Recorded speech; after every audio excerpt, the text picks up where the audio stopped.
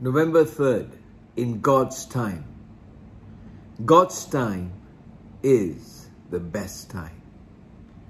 Habakkuk chapter 2 verse 3 reads, "For the vision is yet for an appointed time, but at the end it shall speak and not lie.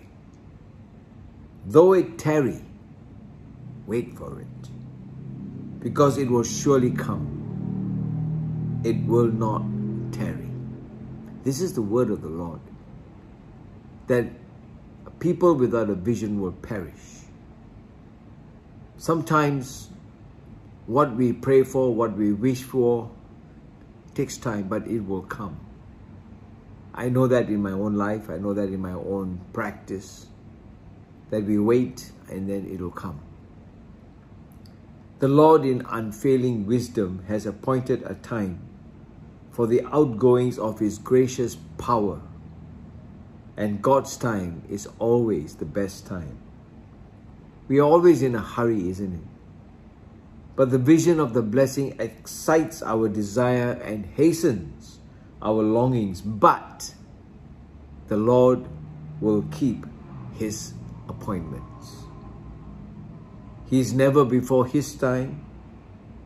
He is never ahead of His time. But He is never behind time.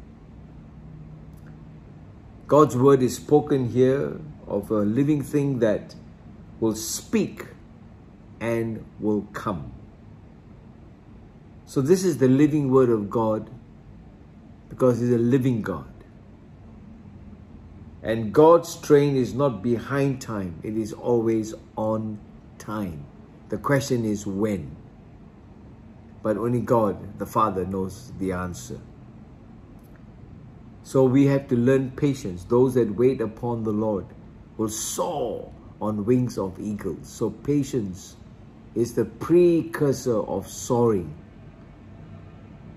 And when He speaks, it will not lie. So the lesson here is, it will not tarry. It will be on time. Praise the Lord. Amen.